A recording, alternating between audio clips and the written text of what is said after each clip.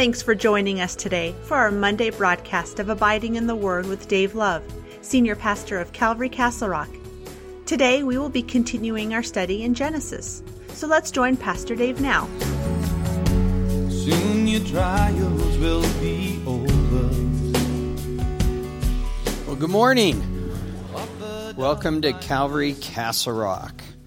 And if you need a Bible, raise your hand. We are going to be in the book of Genesis. I believe we get to finish that here this morning.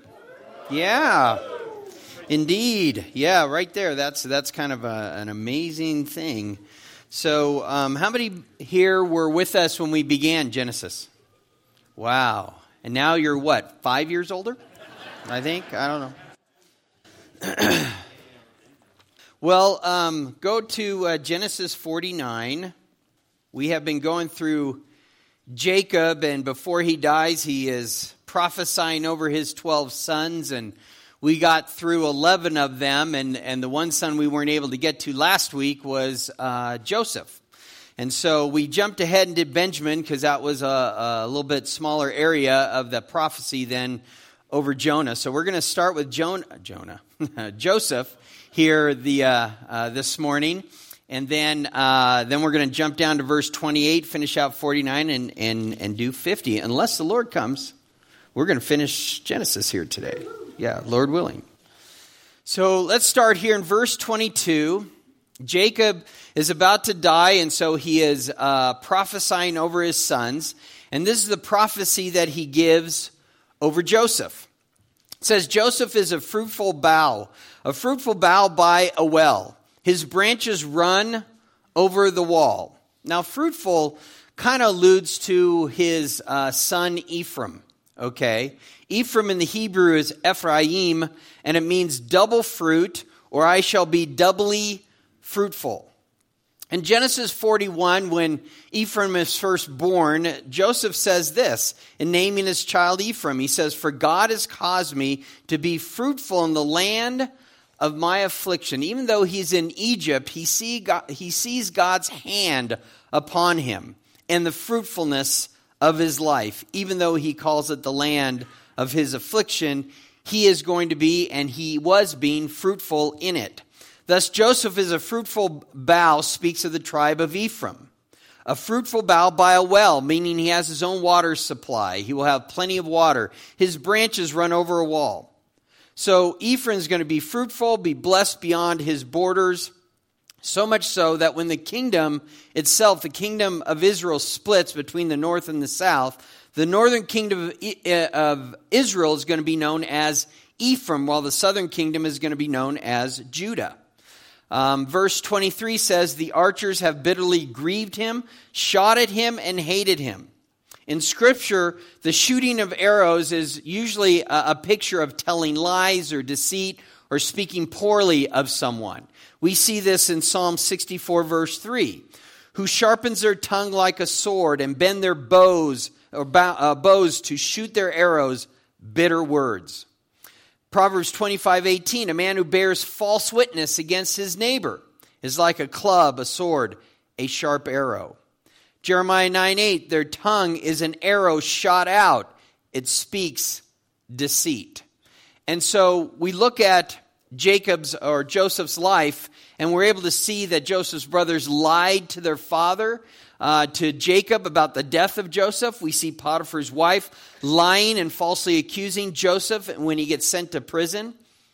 And so, yet, when he has his firstborn son, Joseph, he names him Manasseh. Manasseh is Menashe, which means causing to forget. Why have you named your kid Manasseh? Why would you name your child after the people group that has done so much harm to you? And by saying this, he's saying, because I've let that go. God has made me forget. Joseph trusted God, which is shown here, that he's trusting him. He's seen he's being fruitful. He is causing him to forget because he sees God in his life and doing what he's supposed to do. And so he basically names him Forget About It. That's what he kind of names him. And then it shows this blessing in verse 24. It says, but his bow remained in strength, and the arms of his hands were made strong by the hands of the mighty God of Jacob. From there is the shepherd, the stone of Israel. Though Joseph was shot at, hated, lied about, deceived, still a fruitful bow. This was because the arms of his hands were made strong by the hands of God, the mighty God of Jacob. The word mighty here in the Hebrew, avir. It means strong, mighty, used 5 other times in the Old Testament, always used in describing God. He is mighty. We are not. He is mighty. The idea is that God's strong hands were on Joseph's hands, giving him strength, skill to work the bow expertly. God was there even when Joseph didn't know it. In spite of all the opposition that came against Joseph, God's strength was with him every step of the way and caused all those attacks on Joseph to fail. To fail. This is the mighty God. The one from, there is the shepherd, the stone of Israel. That speaks of the Messiah. The Messiah, the shepherd, the stone of Israel comes from who? Mighty God. Mighty God. We know that in John 10:11, Jesus calls himself what? The Good Shepherd. He says, I am the Good Shepherd. The Good Shepherd gives his life for his sheep. So we know that this is speaking of the Messiah. The stone of Israel also speaks of the Messiah. We read in Psalm 118:22, the stone which the builders rejected has become the chief cornerstone. Jesus speaks about this of being himself. In Matthew 21:42, Jesus said to them, have you never read in the scriptures? The stone which the builders rejected has become the chief cornerstone. This was the Lord's doing, and it is marvelous in our eyes. Therefore, I say to you, the kingdom of God will be taken from you, given to the nation bearing the fruits of it. That's the church. And whoever falls on this stone will be broken, but on whoever it falls, it will grind him to powder. That's speaking of Jesus. In Isaiah 28:16, it says, therefore, thus says the Lord God, behold, I lay in Zion, that's Jerusalem, a stone for a foundation, a tried stone, a precious cornerstone, a sure foundation. Whoever believes will not act hastily. Well, Peter puts this together, Isaiah 28:16 as well as Psalm 118, showing that this speaks of Christ. In 1 Peter 2 verse 4 it says, coming to him, meaning Jesus, as to a living stone, rejected indeed by men, but chosen by God and precious. You also as living stones are being built up a spiritual house, holy priesthood, to offer up spiritual sacrifices acceptable to God through Jesus Christ. Therefore, and he goes on to quote Isaiah 28:16. It is also contained in Scripture, behold, I lay in Zion a chief cornerstone, elect, precious, and he who believes on him will by no means be put to shame. Speaking of who? The chief cornerstone. Who is who? Jesus. Therefore, to you who believe, he is precious. But to those who are disobedient, the stone which the builders rejected has become the chief cornerstone, a stone of stumbling, a rock of offense. They stumble, being disobedient to the word to which they were also appointed. That speaks of Jesus. The stone of Israel speaks of the Messiah, which speaks of Jesus. Continuing on, it says, and by the Almighty who will bless you. Jacob tells Joseph his blessing will come from the same God of your father, and he is the same God who is most powerful, almighty, different than mighty. This is now almighty. It is the Hebrew word Shaddai. Most powerful is what that means. Used 48 times, always of God and no one else. Always of God. Goes on, it says, with blessings of heaven from above and blessings of the deep that lies beneath. This speaks of the dew above, the rain, the springs of water from below. Blessing of the breasts and of the womb speaks of health and many descendants. Thus the tribe of Joseph will become the largest tribe because it develops into 2 tribes of Ephraim. And so we have this map right here.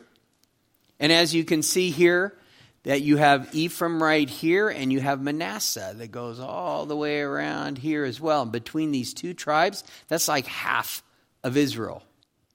So they have been doubly blessed, for sure. And it speaks of their health and their many descendants. And so Joseph actually becomes two tribes of Ephraim and Manasseh. The double portion aspects of that inheritance of being the firstborn. And that is who Joseph is now. He gets the blessing of the firstborn. Verse 26 says, the blessings of your father have excelled the blessings of my ancestors. In other words, the blessing that Jacob receives were greater than those received by Abraham and Isaac. Abraham and Isaac could only pass a patriarchal blessing to their one son, whereas Jacob here gets to pass it on to 12 sons, as well as his adopted sons of Ephraim and Manasseh. Up to the utmost bound of the everlasting hills, same reference is given when Moses is speaking about Joseph. In Deuteronomy 33:15, he says, with the best things of the ancient mountains, with the precious things of the everlasting hills. This is the meaning of excess, of abundant blessings, is what is spoken of here. This word blessing is used 5 times in the last 2 verses here, and all of this is to be transferred upon Joseph, upon the head of Joseph, as like a crown. There shall be on the head of Joseph and on the crown of the head of him who separate from his brothers. To Joseph went the birthright, and of all of Jacob's possessions were willed to Joseph, him who was separate from his brothers. The word separate is a very interesting Hebrew word. It is nazir, and it means consecrated, okay? Or separated or apart, devoted one, or prince. This should read, him who is consecrated or set apart from his brothers. Or it could read, him who is prince among his brothers. He will rise up as a prince above his brothers, be separate, consecrated, set apart from his brothers.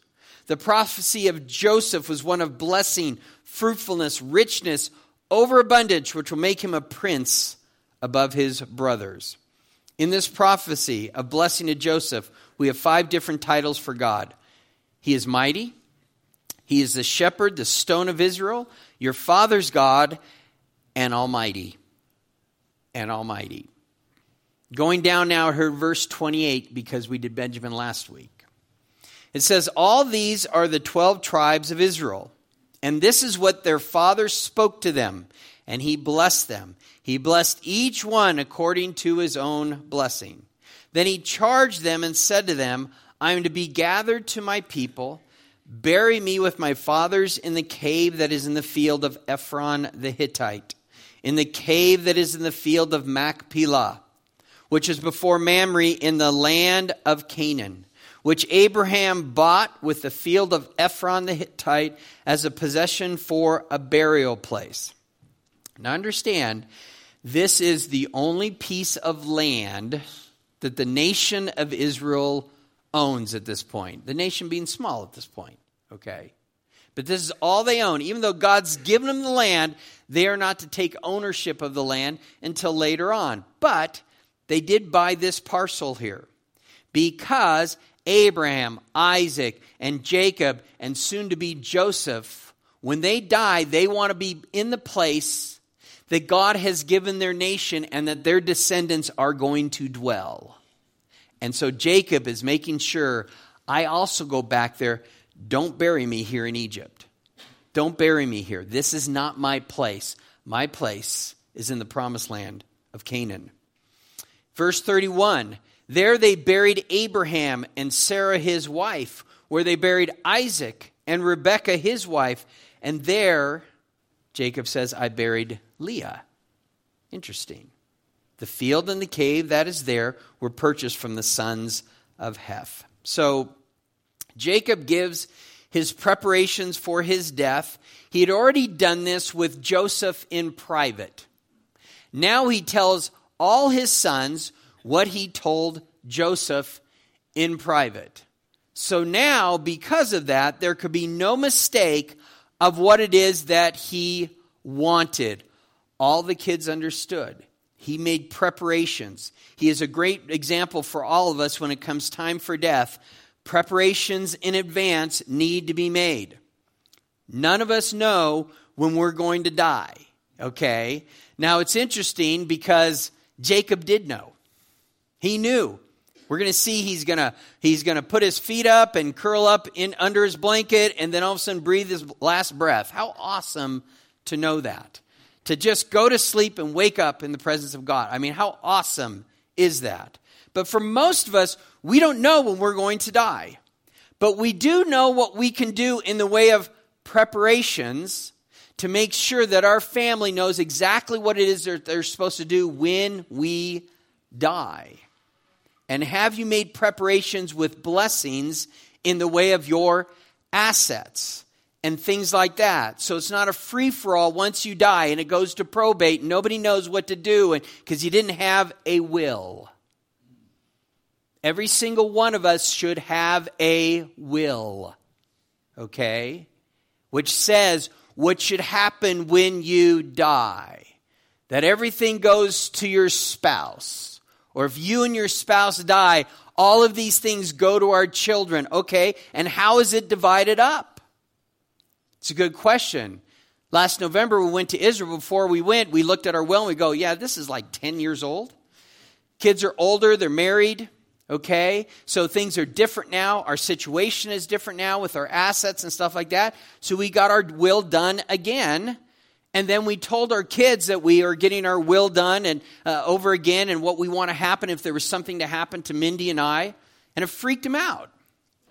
Wait, you think you're going to die? You think the Lord's going to take you? I don't know.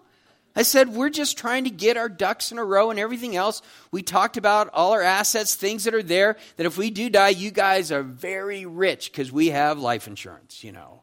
And then our house and other properties that we own and things like that. It's kind of like, you know, but we want you to know what our desire is. And so if something was to happen, you all know, okay? One of our kids is the executor. And guess what? They understand what is going to happen. And now all of you understand as well, okay? But it's very important. If you're young and you have a family, you should have life insurance. Do you understand that anybody that works here at this church, the first thing I ask, do you have life insurance? You have a wife, you have kids. We're about to take you on here. Do you have life insurance? Yes, I do. I want to know how much. Okay?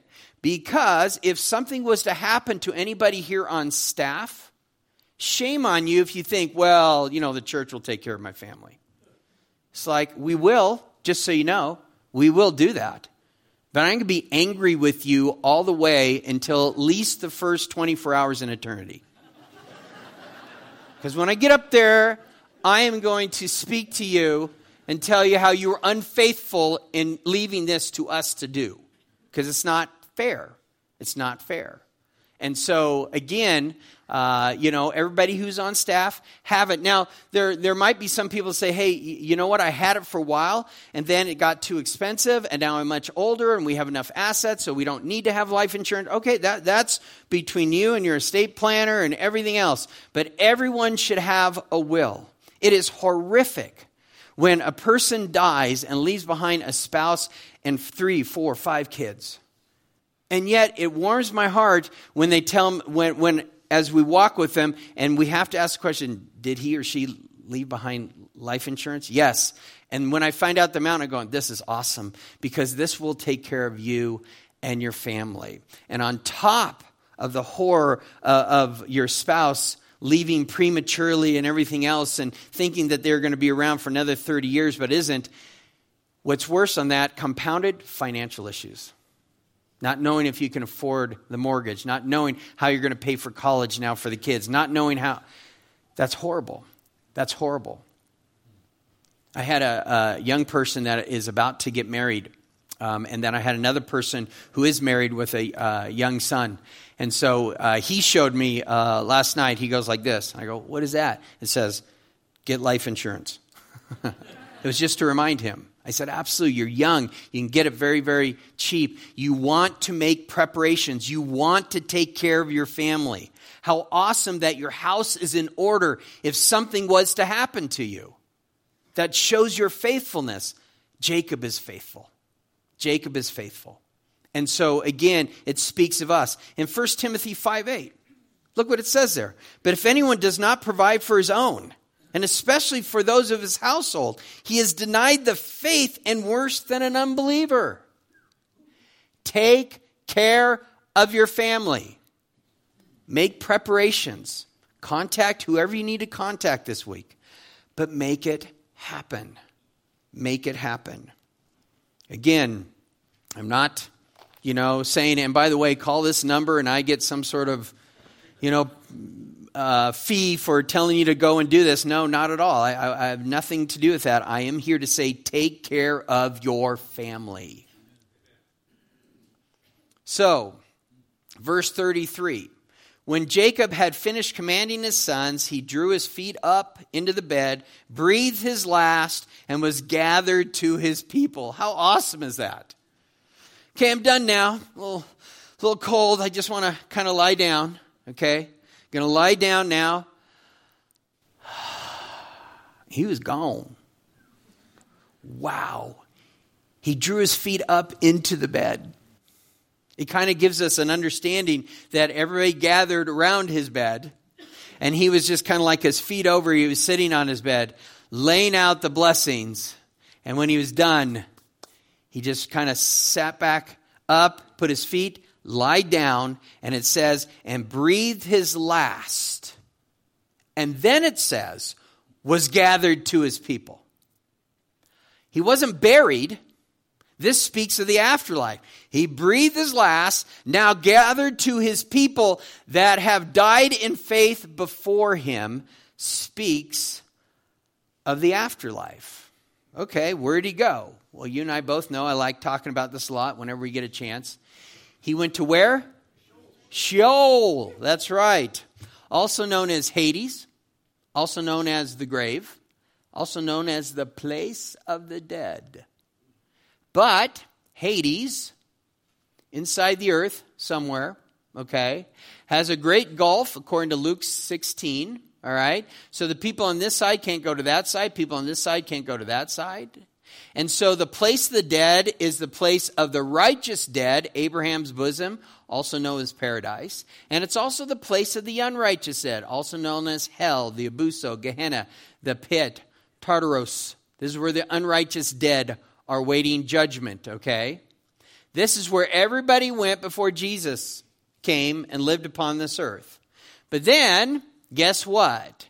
The saints, Jesus had to be the first fruits, okay? He is the first fruits of those who have risen from the dead. He had to be first fruits. So when Jesus died, it says that he went to where? Well, he told the thief on the cross, today you'll be with me where? Paradise. So Jesus, when he died, went to Sheol. Okay, 1 Peter 3:19 said he spoke to the captives there. He preached to them. This is who your forefathers was talking about. Me. And guess what? Ephesians 4:8, he took captivity captive. Okay, these are the captives right here in here. And where did he take them? Up in heaven, him being the first fruits. So now this place is empty. Which is why Paul says in 2 Corinthians 5:8, absent from the body, present with the Lord. This is empty. This down here keeps getting bigger. All right, keeps getting bigger. So, that is where Jacob went. And that's where Abraham would have been, as well as Isaac and all the other ones that were in faith in God before Jesus came and died and took them up into heaven.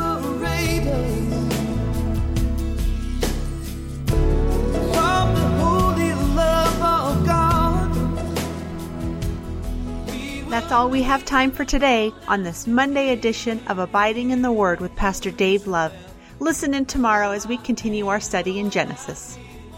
If you live in the area of Castle Rock and are looking for a church to call home, be sure to come by and visit us. We meet Saturdays at 5 p.m. and our Sunday service times are at 9 and 11 a.m. A combined junior and senior high class meets at 5 p.m. on Saturday evenings. And on Sunday mornings, high school meets during the 9 a.m. service, and the junior high meets at the 11 a.m. service.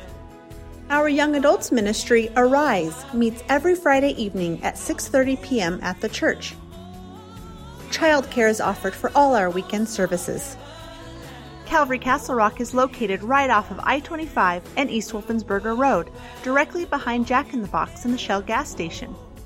For more information about us or this radio ministry, please visit our website at calvarycr.com or download our free mobile app from the Apple App Store or Google Play. You can also call the church office at 303-663-2514. Thank you again for joining us today. Until our next time together, we want to encourage you to always be abiding in the Word of God.